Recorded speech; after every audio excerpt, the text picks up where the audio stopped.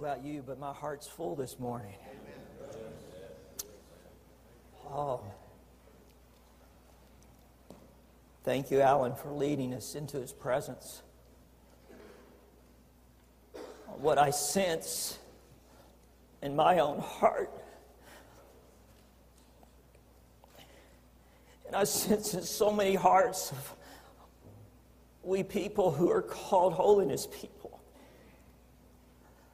is a deep hunger and craving for the move of God among us. Louis, I'm thankful to hear the great move of God. And Howie, I'm so thankful for the move of God that's happening in your area of the world. And I'm so thankful to hear the great move of God in the Southern Hemisphere. I want you to know I want to see a move of God where I live and where I pastor. And I want to see a great move of God in my heart and the people that I pastor. It seems like we're in between two groups of people in our churches. A group of people who are desperate and hungry and longing for a move of God. And then there's another group of people who have come to the place where they have given up their hope. They've given up belief that what we have taught and what we have preached and what our church was founded upon is even a possibility. Oh, it sounds good on paper, and it might even sound good being preached, but when I get out there in the real world, it's not reality. It reminds me of a young man who came to see me not too long ago. He sat there and we chatted a little bit about his life and what he is doing, getting acquainted. And then I asked him, I said, what can we do for you today? And he said, well, Pastor, I just want to be honest with you. I have a deep, deep hunger in my heart to live a holy life. I really do want to be all that God wants me to be. And I struggle, and I pray, and I try. And quite honestly, I do good for a little while, and then I find myself right back where I started. He said, then I repent, and I confess my sins, and then I go along well for a little while, and then I find myself right back struggling with pride and struggling with jealousy and struggling with envy. And I find myself being caught up with materialism being my God. And then he says, I find myself struggling with lust. He said, I'm on the computer and the next thing I know, I'm looking at things on the internet I should not be looking at. And I sit there and I watch TV and I find myself searching on the remote for things that will feed the lust in my own flesh. And he says, I want to slap my hand with one hand and say, stop doing that. But yet I find myself constantly going back and watching movies that I shouldn't be watching. And he says, then when I get out and I compete in sports with my friends, I find myself sometimes when we're winning, everything's great. But when I start losing, then that old temper comes back and I get angry and filled with rage. And then I get mad, and then the words, the language that I used to use, it comes back. And he said, Pastor, what's wrong with me? Why can't I live this holy life that I've heard you preach and I've heard numerous other preachers preach? Why can't I do it? What's wrong with me? And then he said, what's wrong with God? And what's wrong with His grace? In this message that I've heard most of my life, that it doesn't work for me. And that day, as I sat in my office, I realized he's just one of hundreds in my church. I mean, if we believe the statistics that 50% of Christian men view pornography, then I realized this young man was not the only one in my church struggling to live a holy life. And if we find pastors, a high percentage of them are viewing pornography, and they are struggling with the lust of the flesh and the pride of life, then I realize that this young man is not the only one who is struggling to live a holy life. And that day, as I was sitting there in my office, I just felt the Lord lead me to take my Bibles and say, I want to share some things with you. I don't want to preach to you. I don't want to share God's word to you. And so I turned where I want you to turn, and that's Romans chapter 6. Romans chapter 6. And I said to this young man, and I dare not call his name because as soon as I do, someone here will be related to him in my church. And so I'm not going to call his name. So from this point on, the young man, okay? I asked him, I said, we need to start at the beginning. Romans chapter 6, verse 5. Paul wrote, and he says, if we have been united with him. I said, stop right there with me for a moment. Have you been united with Christ? He said, well, what does that really mean? And I said, have you joined Christ's team? It's kind of like today I would use the analogy of Brett Favre. Many of you know Brett Favre. He played for Green Bay Packers for how many years? 18 years. And this year he got traded. Yesterday he played for another team, the New York Jets. He threw 2 touchdowns, by the way. Brett Favre did not use the Green Bay Packers uniform yesterday. He changed teams. He had a new uniform. And so I said to this young man, I said, have you changed teams? Have you gone from the devil's team to Christ's team? He said, well, what do you mean? I said, have you ever asked Jesus Christ to forgive you of your sins? Have you confessed your sins to him? Have you repented of your sins? Are all of your sins on the cross? Have you confessed all those? He said, yeah, Pastor, I have. And I do. And I said, that means you have been united with him. You are part of his team now. You have moved from Satan's team to Christ's team. You've made that change. He has now come to live within you. You understand that? Yes, sir, I do understand that. I said, well, let's read on. He says in verse 6, for we know that our old self was crucified with him. Stop right there for just a moment. I said, not only have you changed teams, you've repented of your sins, you've confessed your sins, you've opened up your heart, you've invited Jesus Christ to be your Savior. Have you done that? Yes, I have. Then not only must you change teams, but you also need to be crucified with him. What?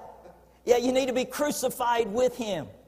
Verse 5 says, if we've been united with him like this in his death, we will also certainly be united with him in his resurrection. Verse 6, for we know that our old self was crucified with him. And you understand that when someone was crucified, they died. And I said, it's more, this walk with Jesus is more than just asking him to forgive your sins and crying over the bad things you've done. It's more than saying, Lord, I want you just to keep me out of hell. It's coming to the place where we are willing to die with Christ. To die to yourself. To die to your way of doing things. To die to controlling your own life. And he was a young man who liked to control things. It's more than just you calling the shots. You doing what you want to do, when you want to do it, how you want to do it. It is dying to yourself and making Christ the Lord of your life. It means dying to Satan. He no longer is pulling your strings. He no longer is controlling your life. Now you have surrendered ultimate control of who you are and all that you are to the controls of Jesus Christ. That's what it means to die with him. It means to die to the sin, to die to pride, to die to jealousy, to die to envy, to die to the lust of the flesh and the pride of life. It means dying to all of those things. Are you willing to die? Are you willing to be crucified with Him? He didn't answer right away. He was thinking about it. I said, look at verse 11 with me. In the same way, Paul writes, in the same way, count yourself dead to sin, but alive to God in Christ Jesus. I said to him, not only are you to die to yourself and to sin and to Satan, but I want you to understand, you don't stay dead. He wants to resurrect you. He wants to give you a brand new life. It is now His life that's going to be living in you. That new life is going to be Christ living His very life through you. That's what Paul was talking about, wasn't it? Over in Galatians chapter 2, verse 20. Where Paul wrote, he says, I have been crucified with Christ, and I myself no longer live, but it is what? It is Christ living in me. And the life I live in this body, I live by faith in the Son of God who loved me and gave Himself for me. You see, what happens is when you are willing to die, then Christ will resurrect you to a brand new life. And it will be Jesus Christ living His very life through you. He said, I hadn't thought about that. It's more than you just trying harder. It's more than you just struggling to overcome. It is you actually being willing to say, Lord, not only will you be my Savior, but I want you to be the Lord of my life. I want to die to everything of the past. I want to die to everything in the present. I want to die to everything in the future. Lord, I want you now to live your life through me.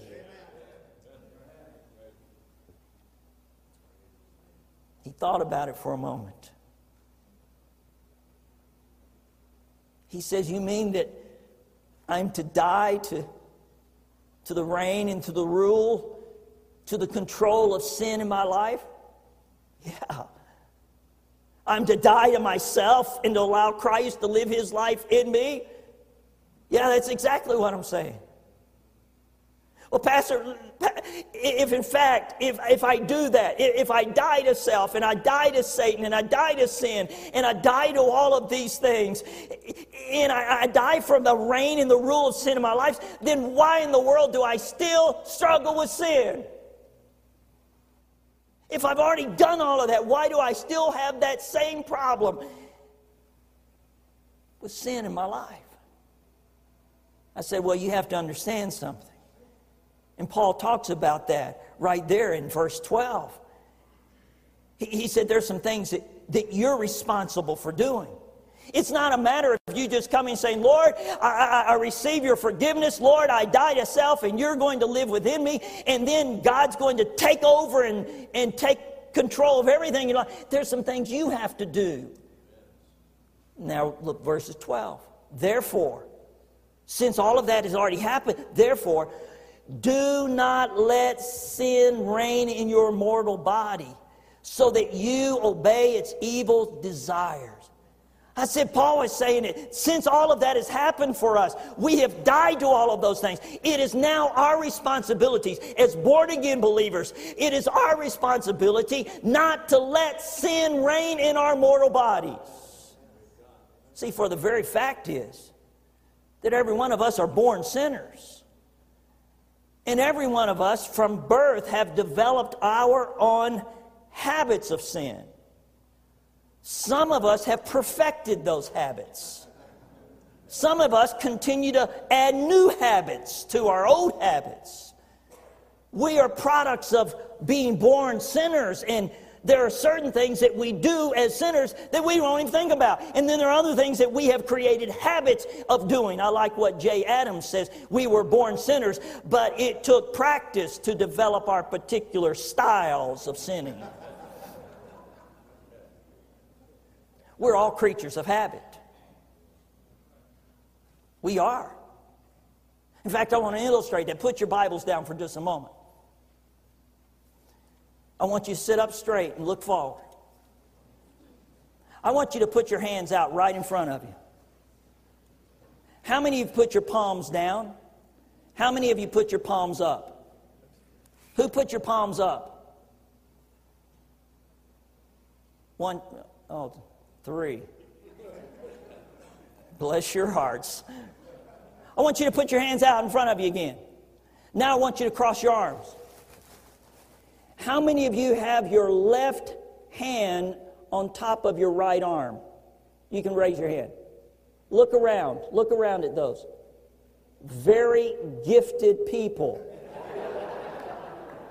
Very gifted. How many of you have your right hand on top of your left arm? We'll be praying for you. See, the right way is to have your left hand on top of your right arm. That's the way I do it. Now I want you to put your hands out again in front of you. Now I want you to do the opposite of what you just did. I want you, if you had your left hand on top of your right, I want you to put your right on top of your left.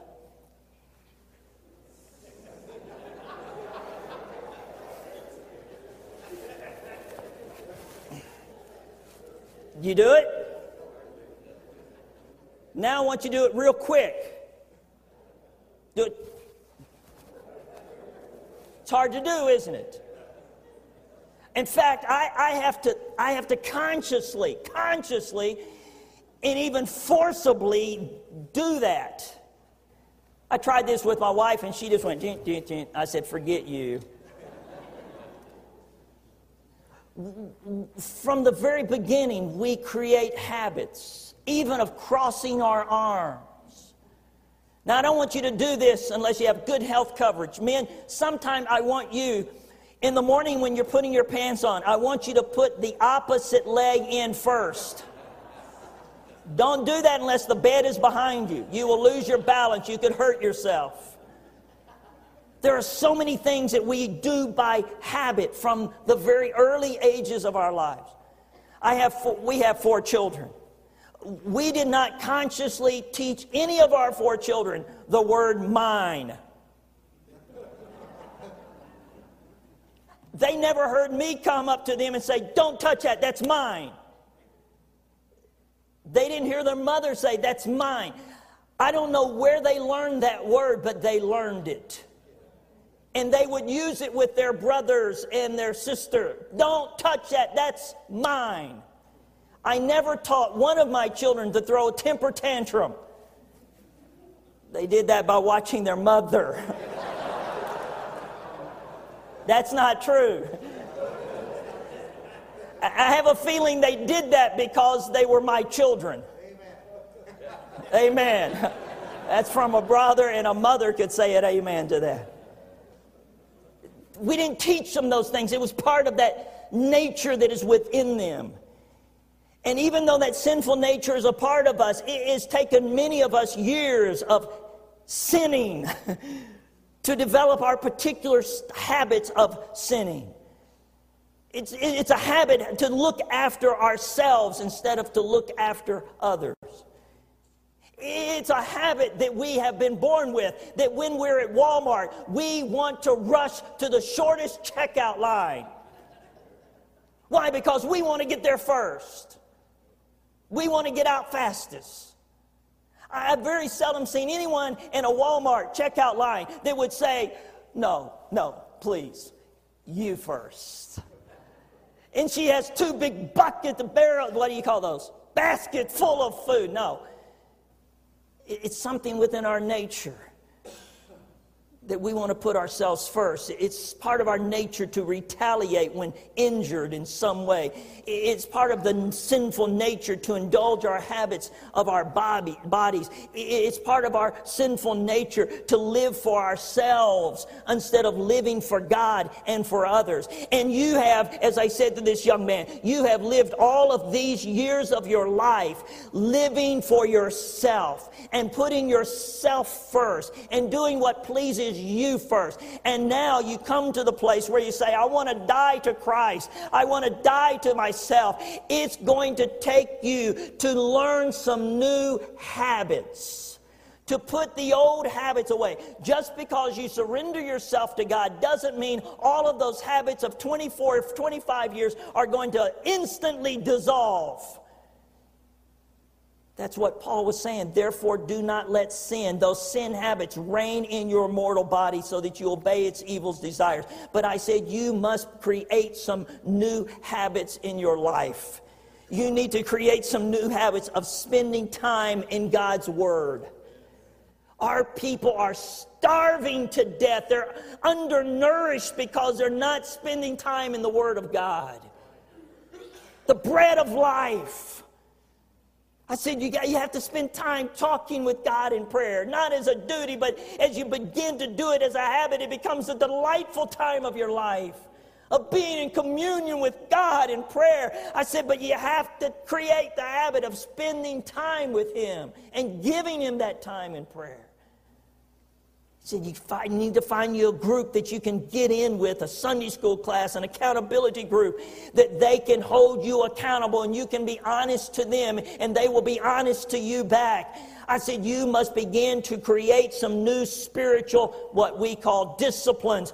I said to him, new spiritual habits of your life.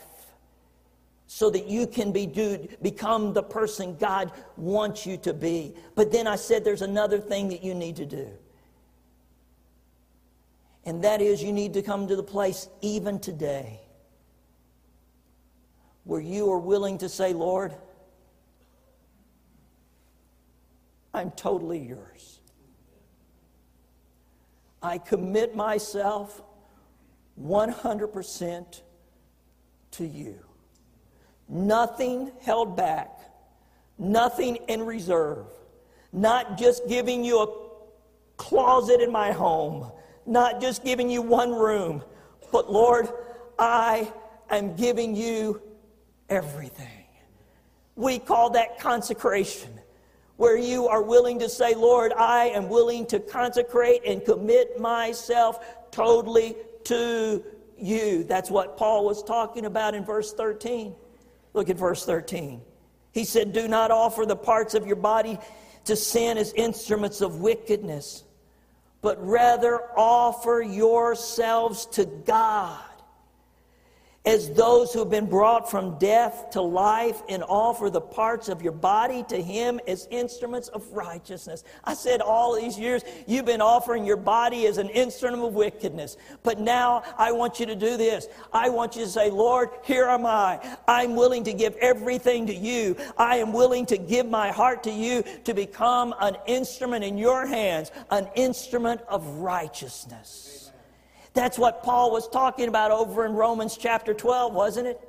You know the verses, Romans chapter 12, verse 1.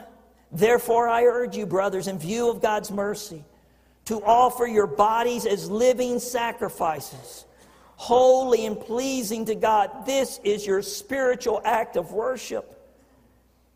I said to him, this is what you do as an act of worship. You offer yourself as a living sacrifice. Remember I said you're to be crucified with Christ. You're die to self. You lay down your life on an altar to Him and say, Lord, I offer myself totally, unreservedly, unconditionally. I offer myself to you. But Paul doesn't stop there. Verse 2. And do not conform any longer to the patterns of this world, but be ye transformed by the renewing of your mind, and then you will be able to test and approve what God's will is, His good, pleasing, and perfect will. I said, then you must come to the place where you are no longer conforming to the patterns of this world. Now, I want to tell you something. The world wants to squeeze you into its mold.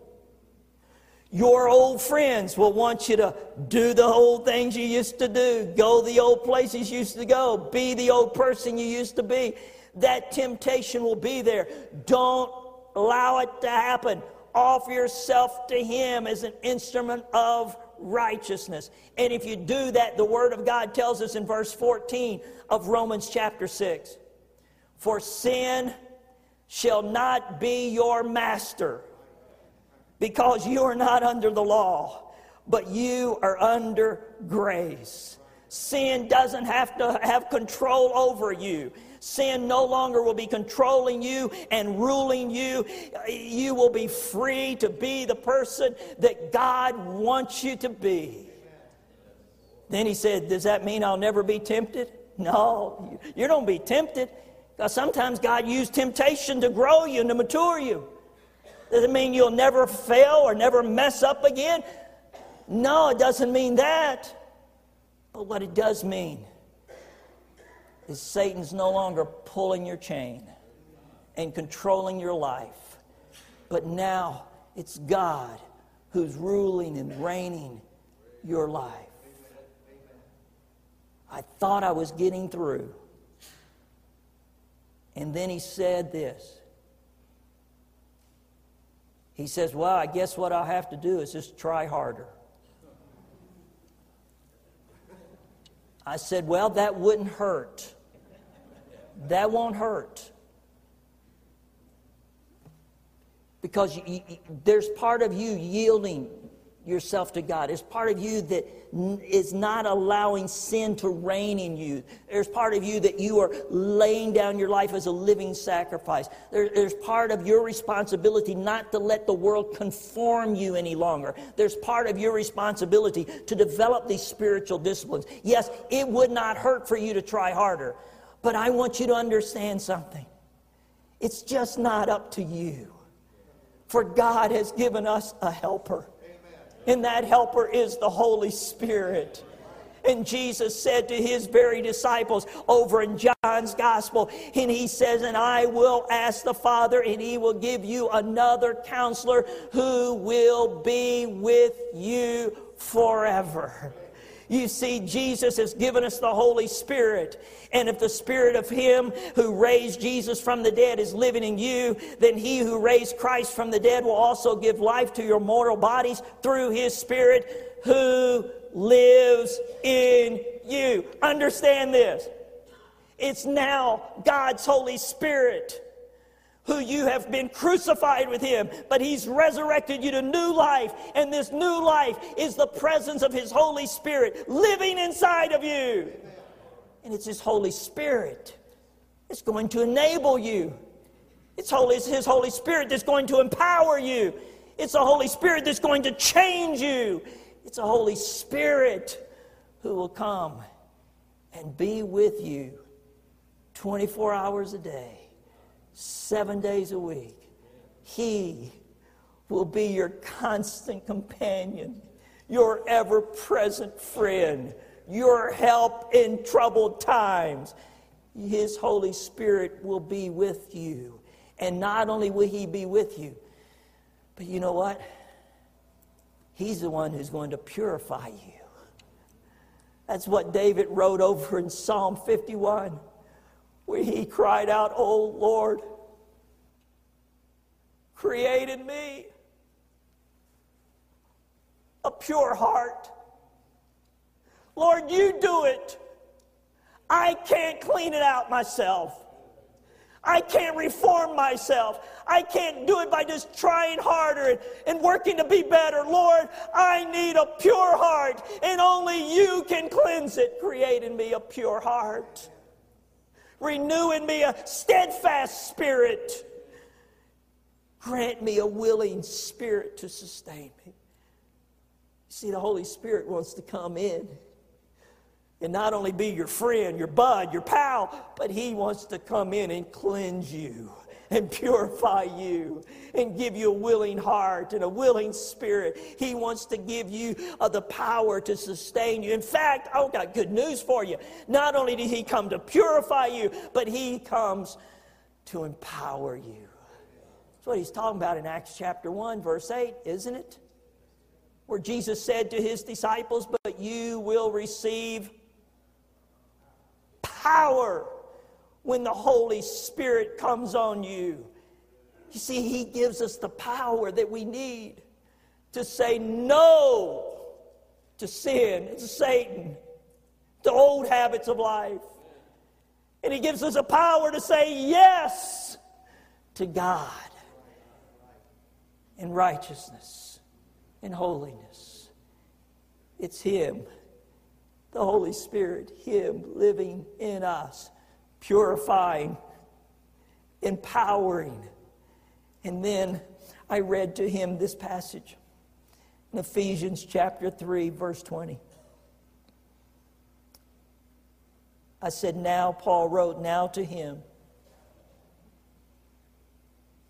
who is able to do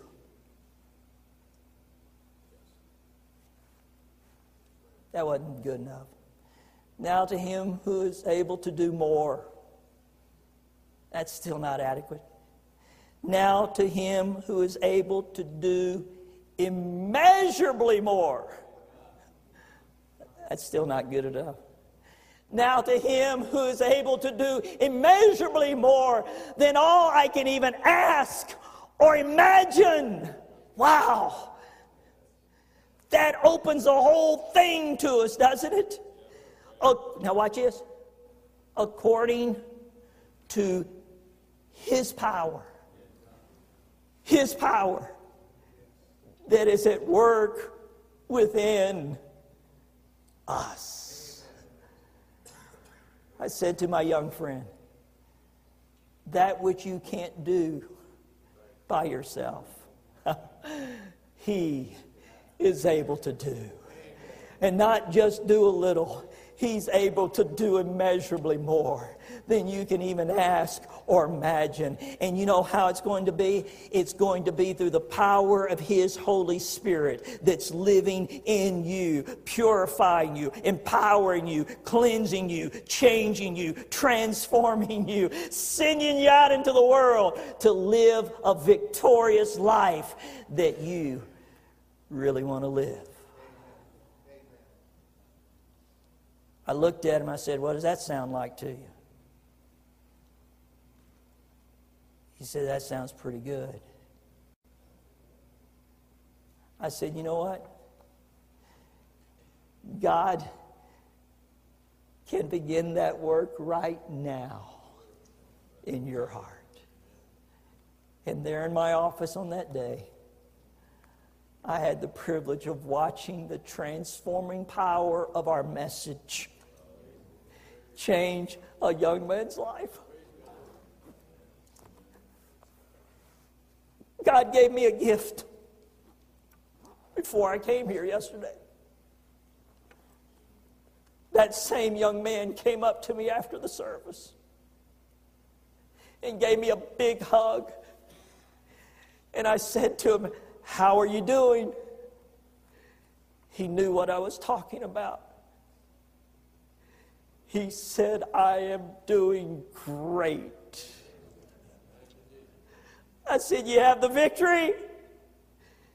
He said, God's Spirit has transformed my life. That's our message. That's our hope. That's his gift to us.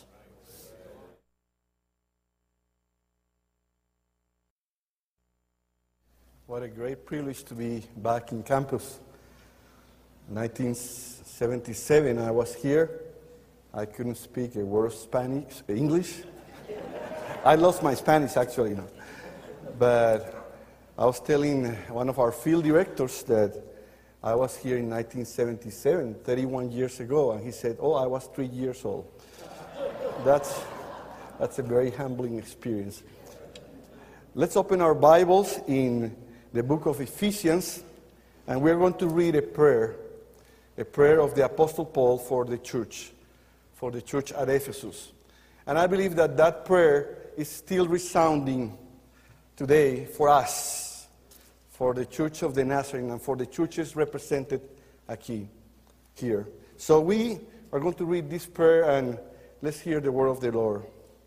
For this reason, I bow my knees to the Father of our Lord Jesus Christ, from whom the whole family in heaven and earth is named, that he would grant you, according to the riches of his glory, to be strengthened with might through his Spirit in the inner man, that Christ may dwell in your hearts through faith, that you, being rooted and grounded in love, may be able to comprehend with all the saints what is the width and the length and the depth and the height, to know the love of Christ, which passes knowledge, that you may be filled with all the fullness of God. Now, to him who is able to do exceedingly abundantly above all that we ask or even think, according to the power that works in us, to him be the glory in the church by Christ Jesus to all generations, forever and ever. Amen. I was very impressed by those words to comprehend the width, the length, how big is the love of God.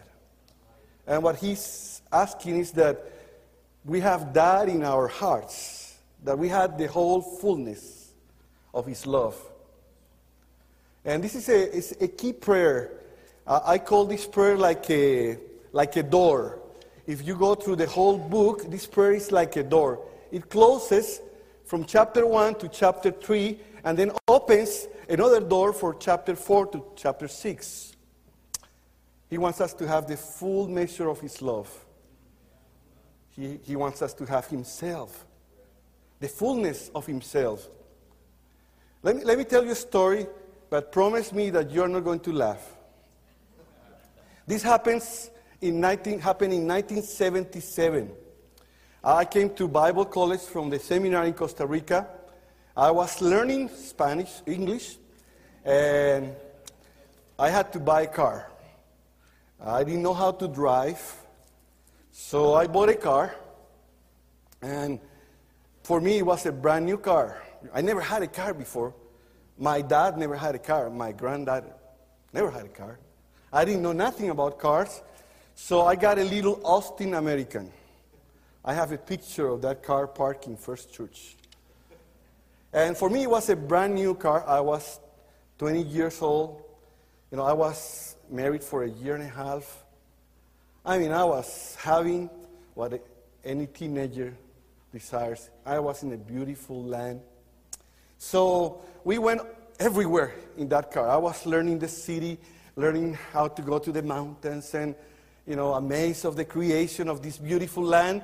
And about 3 months later, my wife, her dad had a car, asked me a question. She said, "When are we going to change the oil of the car?" And she said, "No, this car is new." I said, it's a great car. It has very little mileage, had only 80,000 miles. For me, it was little. It was a brand new car. And I said, "Well, we will do it later."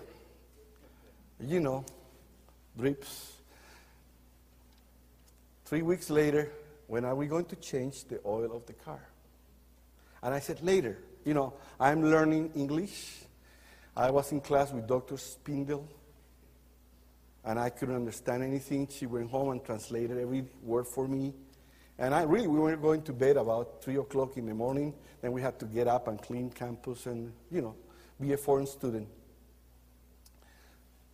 5 months later, she said, "When are we going to change the oil of the car?" And I said, "Well, we don't have money. We were paying $150 an hour, barely to make it." I said, "What we need to do is we need to go to the mechanic shop and buy a book and buy the tools, buy the oil and the filter, and we will change the oil. You will help me." She was so happy. And I bought the book, and I put the book in the trunk of the car, and I put the oil in the trunk of the car, and I put the filter in the trunk of the car, and the, I don't know how you call it, the deal to untie the filter. And it was there, and it was there for 2 more months. And my wife said, "When are we going to change the oil of the car?" And he said, "Honey, we have the oil of the car. We even have directions how to do it. It is in the car."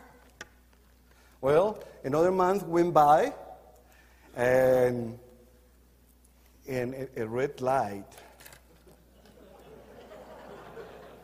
came on the dashboard. And it was flashing all the time. You couldn't avoid it. It was telling you something. So my wife said, there is something wrong with the car. And I said, yeah, it must be the electrical system. We didn't know nothing about cars. And I said, well, I went to my friend, Tony Whittle. He was one of the students here. He was a mechanic. I don't know what kind of mechanic he was, but said, I will fix it for you. Don't worry. He unplugged the red light.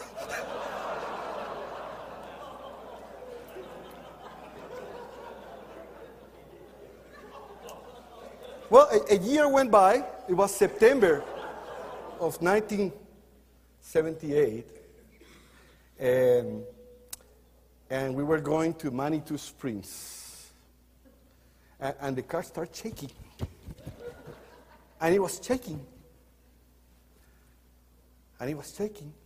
And then we heard a horrible noise. And the motor exploded. I never checked the oil of the car. My prayer today is that God will come and put that dipstick in our hearts. And He will check where we are in our level of love for Christ.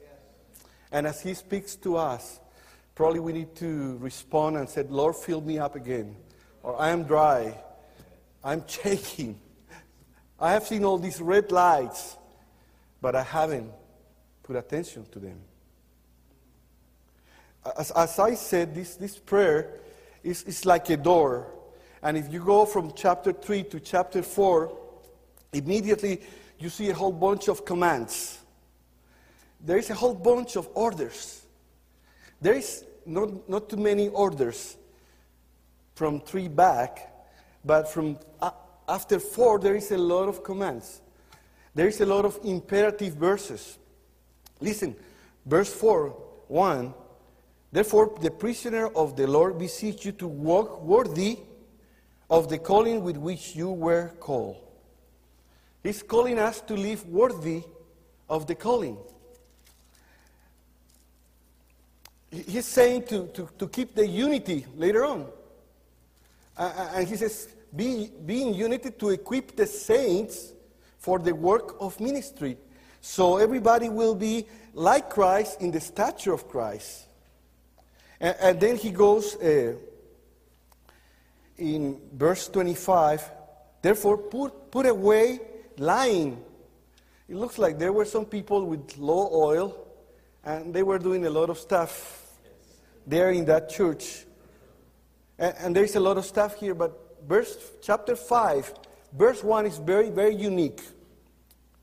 Therefore, be imitators of God as dear children, and walk in love. Do you see it? This is an order. This is not a suggestion. He's not saying, in 1 Corinthians 11:1, he says, be like me as I am like Christ. But here he's saying directly to the church, be imitators of God as dear children, and walk in love as Christ also has loved us, and giving himself for us an offering and a sacrifice to God for a sweet smelling aroma. These are our orders. And if you go through the whole chapter, it says, keep being filled with the Holy Spirit, another order. It tells the husbands, it's an order, love your wives. This is very practical stuff. This is holiness in the real life. This is not theology. This is just real holiness. How to live your life where you are. It says, ladies, obey your husbands. Husbands, take the example of Christ, die for them, honor them. Parents, treat your children decently. Children, submit to your parents. Bosses, directors, try Teacher, people like Christ does are people that work for others. It's very, very, very, a lot of practical stuff. And then he says, well, we don't have this war against principalities. We have that in the heavenly places. So he tells us to be dressed with the whole armor of God. I'm not going to go through that. But let me go back to before chapter 3. I hope this joke is culturally pleasing to you. Because I need to do this to illustrate what I'm going to say. There was a baby that was born without arms in Switzerland. And the doctors there, Gustavo knows, he was telling this morning about how great are the German and Switzerland doctors. They put arms on him. His name is Federer, the #1 tennis player in the world today. Another doctor, an American doctor, said, oh, that's nothing. Many, many years ago, now you're advanced in science, but many, many years ago, a baby called Baby Ruth was born without arms and became the best baseball player in history. They were bragging among doctors. And another doctor said, I won't say from where is this doctor. It's from the southern hemisphere. I understand you are in the middle of elections, so it's from the southern hemisphere. And this doctor said, in my country, a baby was born without brains. We filled the head with garbage and became the president.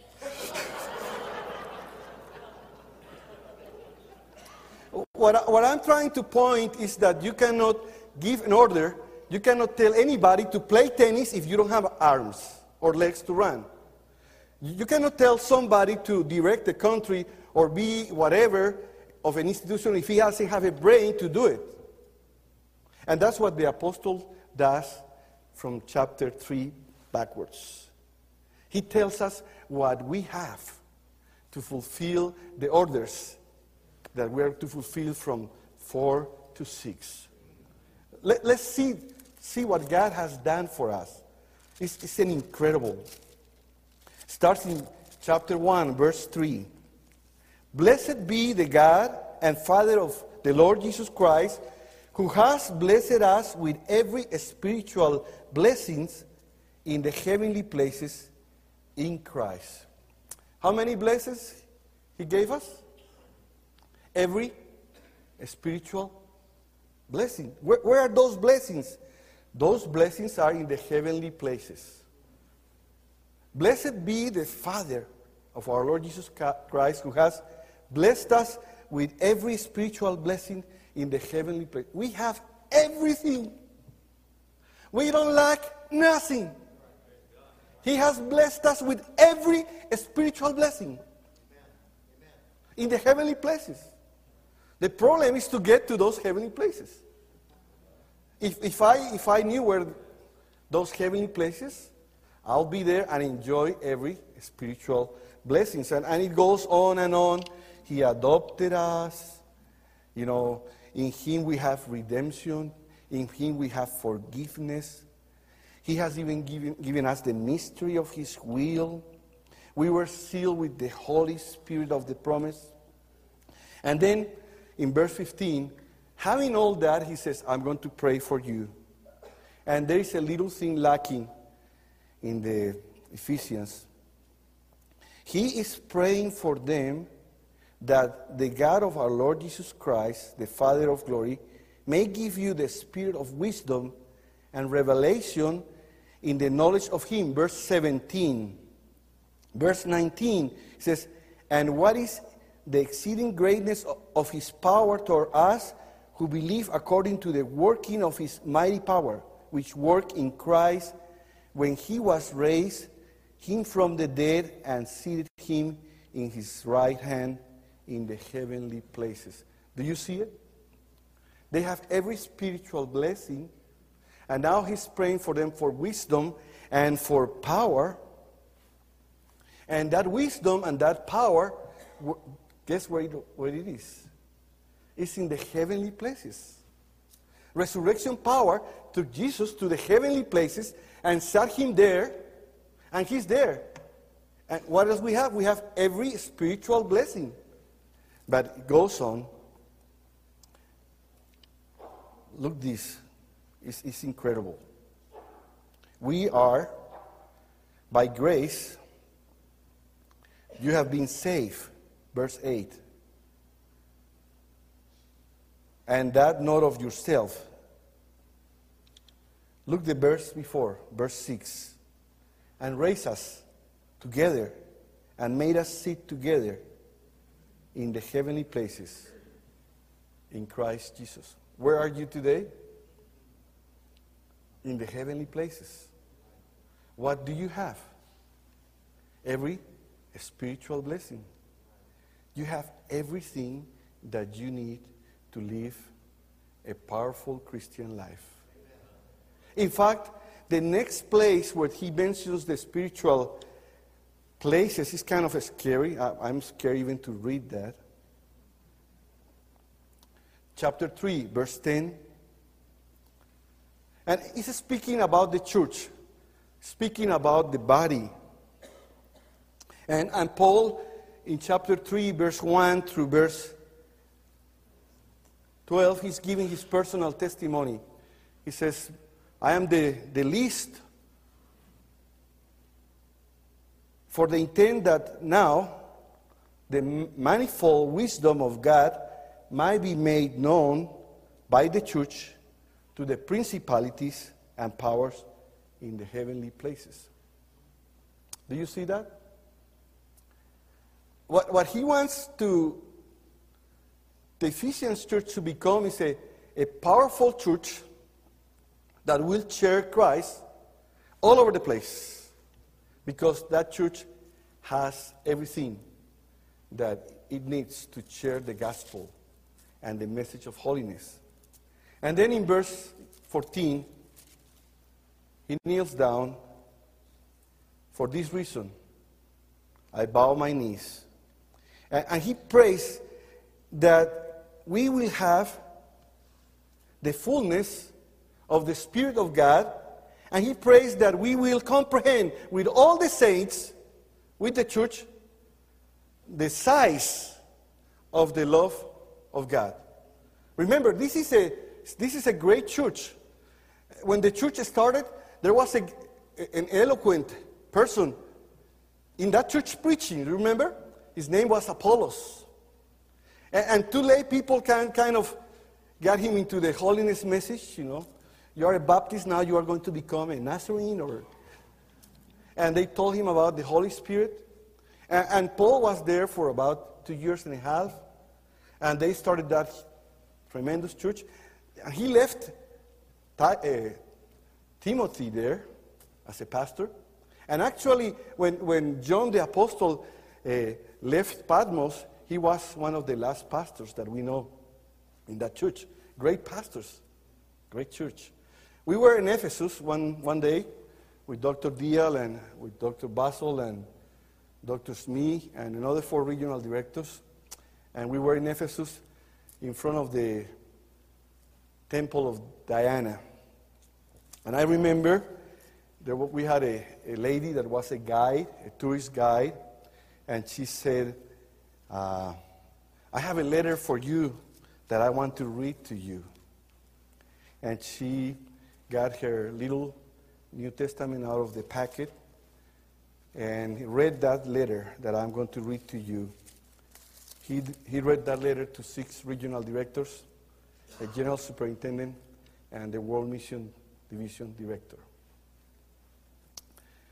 She was probably 24. And this is the letter in Revelation to the church in Ephesus. A great church, great inheritance. Probably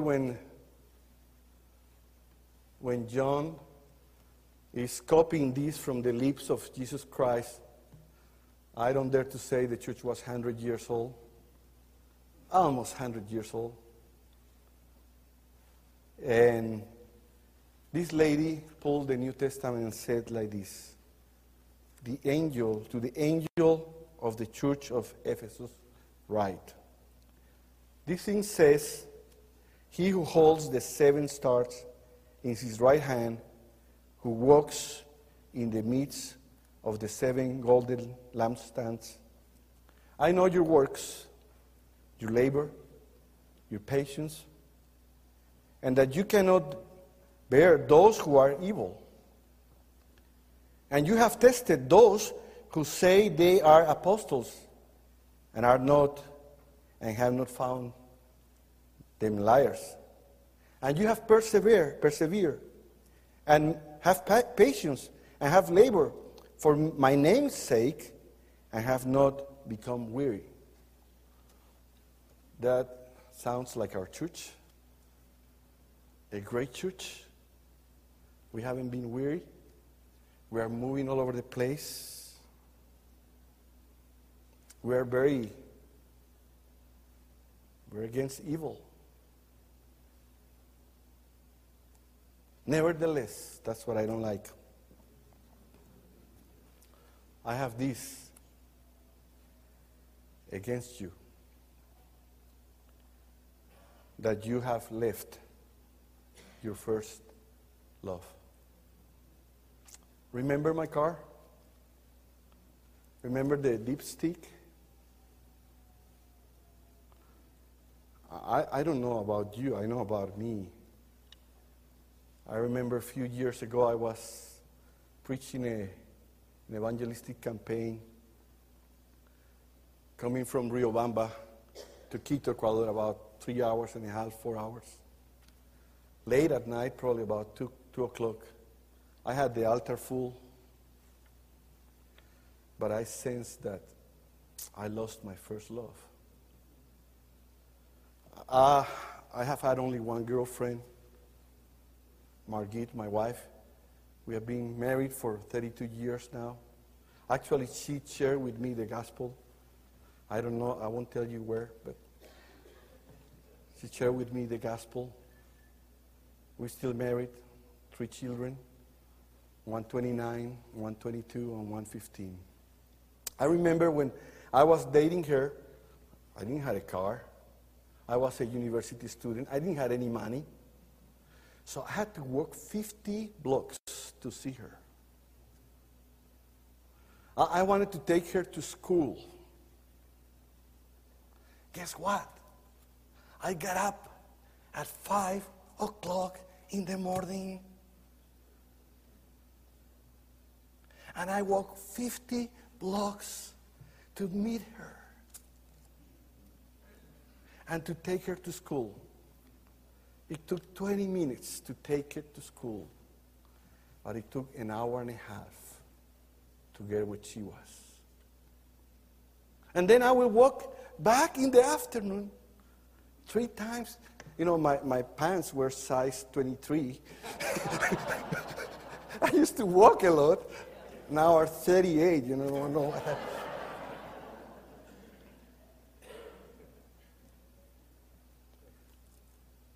I just had the retreat with the DSs in Colombia. I tell you, they have gone through a lot. But they get up at 4 o'clock every morning with their churches. They want to meet him. They haven't lost the first love. And I mean, these are not just older people. These are 12 years old, 14 years old. When you come to that, they have one prayer service at 5 o'clock in the morning. Dr. Dial was with me there. And you come into that room and you see about 1,000 people just walking. It's too early in the morning, so they have to walk. It's not that they are doing a prayer walk. And when you come in, it's like when you come out of the air condition to the heat. And you face the heat. Hits you in the face. That's how you feel the presence of God when you come in. And you forget about, my knee hurts, or, please help me with the board meeting next week. You come to praise God and to have fellowship with Him. How deep is your love? Remember, maybe this week is the week of red lights that are going to us in the dashboard. Maybe we have the book, and maybe we have the oil, but it's not in the right place. With Dr. Basil, we were the first week of August in a pastor's retreat in Peru. We had an incredible time.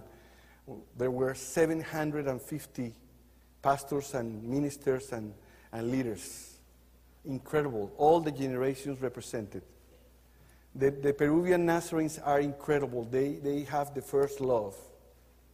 Because when a lay Peruvian moves to another town, he doesn't go and find the Baptist church. In his house, he starts a Nazarene church. That's the first love, I guess. But we went to a, one of those touristic places where they sell all this kind of stuff.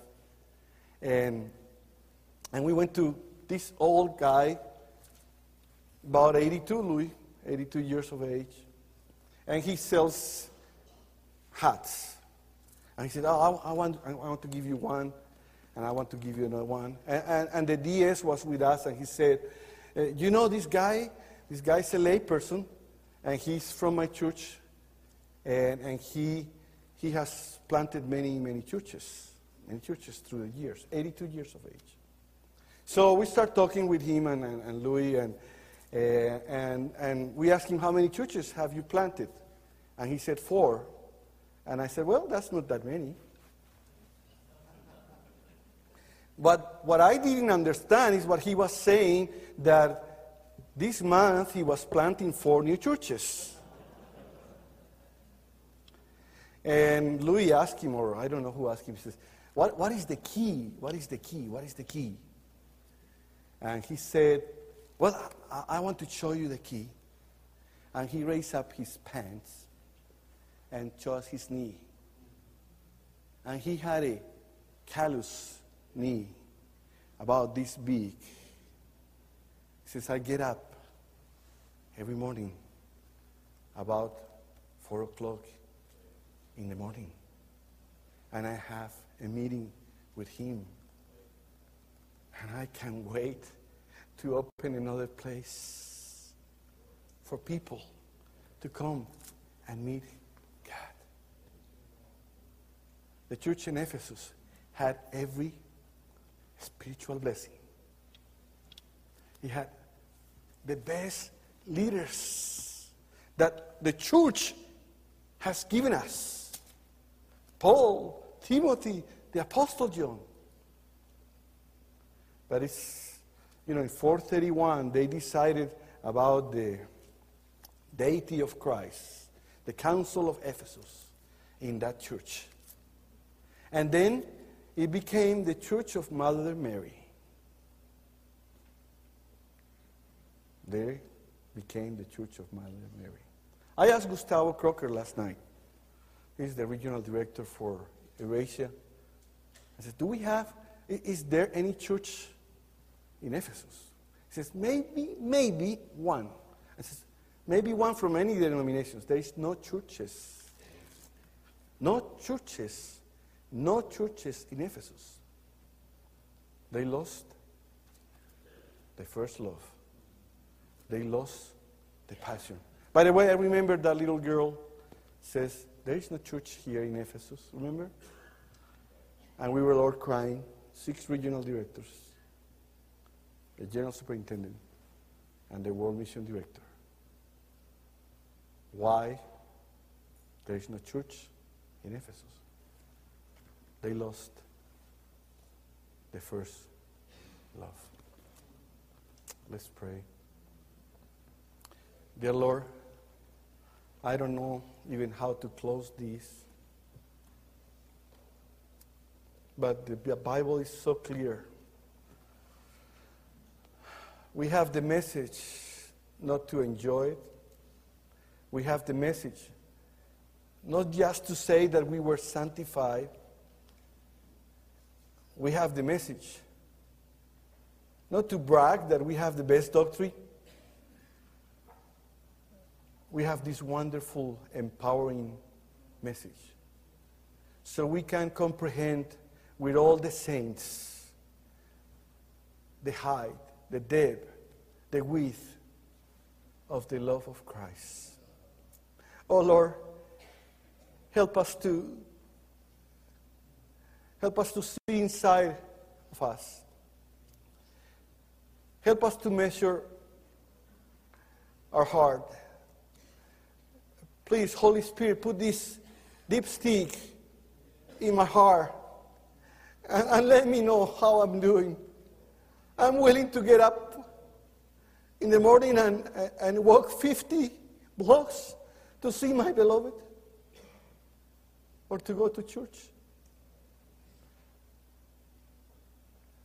Help us, Lord. Give us, with all the saints, an awareness of your love so we can understand that everybody could be included. Help us to be missional. I want to be imitator of you. I want to walk in your love. Help me to do something. Help me to make a decision. It's a course that I love it. I don't know if Pan will help me.